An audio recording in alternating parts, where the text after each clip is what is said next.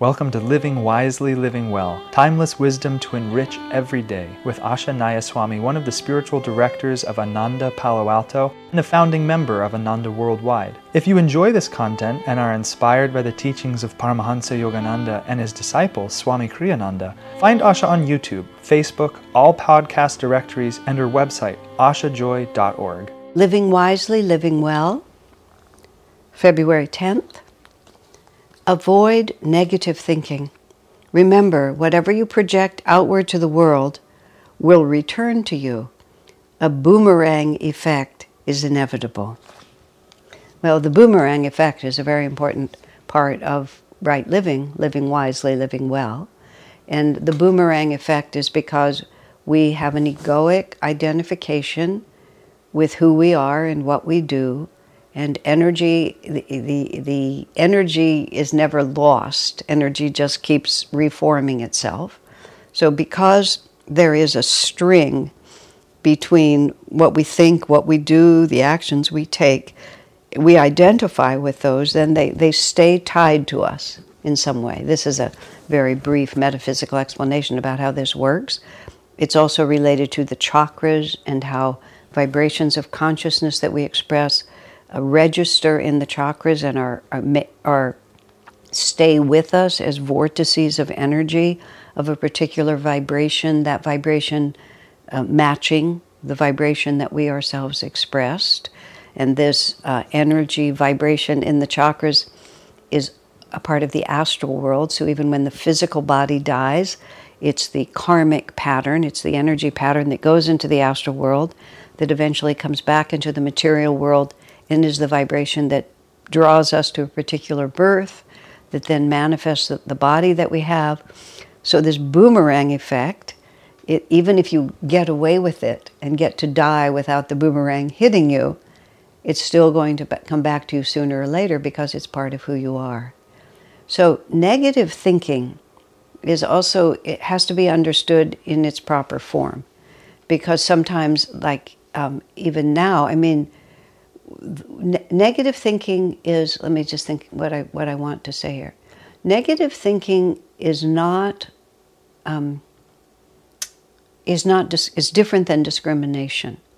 And I have to replay this theme a great deal because this is how true teachings get slightly distorted.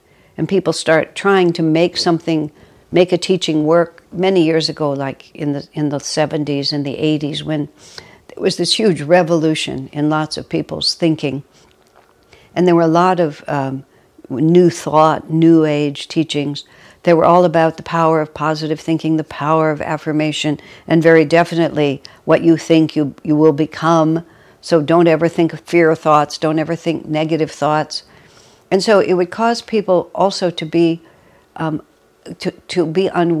to look at life realistically.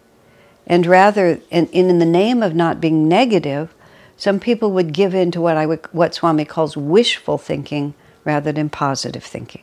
And the example that Swami would give, if you're invading a country, if you're leading an invasion into another country and you're going into the country with 10 soldiers, thinking that you'll be victorious because you're expecting the residents of that country to be sound asleep when you come in and you'll just be able to take the country. He says that's not positive thinking, that's wishful thinking. And that's even foolish thinking. So it's not negative to say, I'm facing a mighty force on that border. And if my cause is righteous and I wish to take over that country, which is a strange example, but let's talk about it, I have to be realistic and clear about what I'm up against.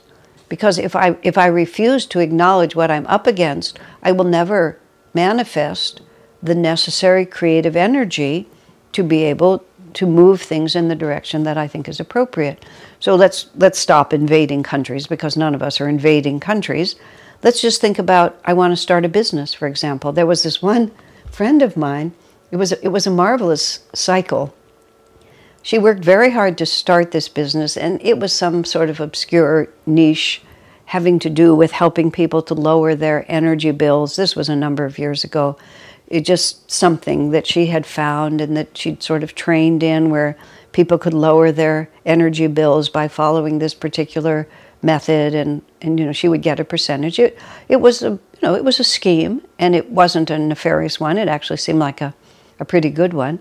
She put out all this energy, took the training, did everything to get to the point where the job started, except it was a job that required that you would be on the phone a great deal, contacting people and so on like that. She got all the way to that point, and then acknowledged the fact that she hated to be on the phone and really didn't like to talk to people on the phone, and she would do anything rather than call.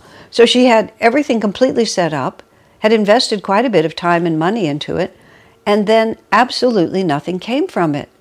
Because somewhere in there, she had just been pretending, wishing, that she didn't have a phobia about the phone.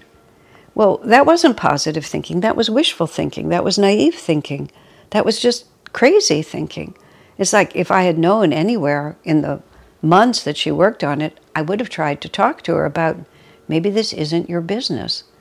So she wasn't, and she thought she was being positive. She thought she was being positive by never acknowledging the fatal flaw in the plan. Or people who, and I've seen this also a lot of times, and earlier in this month that we were talking about money and the energy exchange that's necessary. Money does not just appear in our hands. I mean, every once in a while, somebody has the karma to win the lottery. It actually happens. But for most people, the energy you put out is the energy you get back. And almost every really prosperous person I've seen who earns the money earns it. I mean, they actually earn it. They may have the karma to be intuitive in the right way, to be at the right place at the right time. They don't have the negative karma that's going to pull the rug out from under them. But I've tended to see that people who are prosperous earn as much money as the energy they put out. And so it's the same thing. It's not negative thinking to say, this is going to work if I work. And if I don't work, it's not going to work just because I want it to. So that's the beginning of really understanding what negative thinking is. The other thing that is, not negative thinking, again, is to realize that there is an enemy at the doorstep. And if there really is an enemy at the doorstep, whatever it might be, the enemy is at the doorstep. And to say there's an enemy at the doorstep is not negative thinking. It's acknowledging what kind of force is going to be required to overcome it. Negative thinking is, there's an enemy at the doorstep. We're never going to be able to do anything. We're just defeated now. We might as well not try. That's negative thinking. But to acknowledge it and realize we must get our energy together to meet this, that's positive thinking. Because that says, I can meet it. I don't have to pretend it's not there.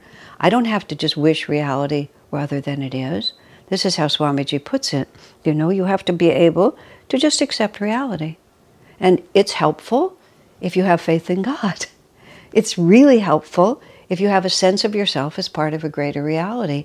This is how all the different suggestions Swami makes in this book all weave together. Because if we have a relationship that we have built all the time with the divine, and our primary positive thinking is, I am a child of God, and He will help me, she will help me, then that's the positive thinking you want. And then when you say, and God has sent me an enemy on my doorstep, then God has sent me an enemy on my doorstep. And it's not negative thinking to acknowledge that, wow, God has put an enemy on my doorstep. So what positive response am I going to have from this?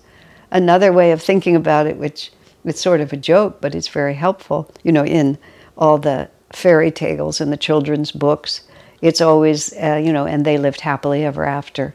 That used to be the music would come and you'd see whoever they were. Usually it was the happy couple, the prince and the princess.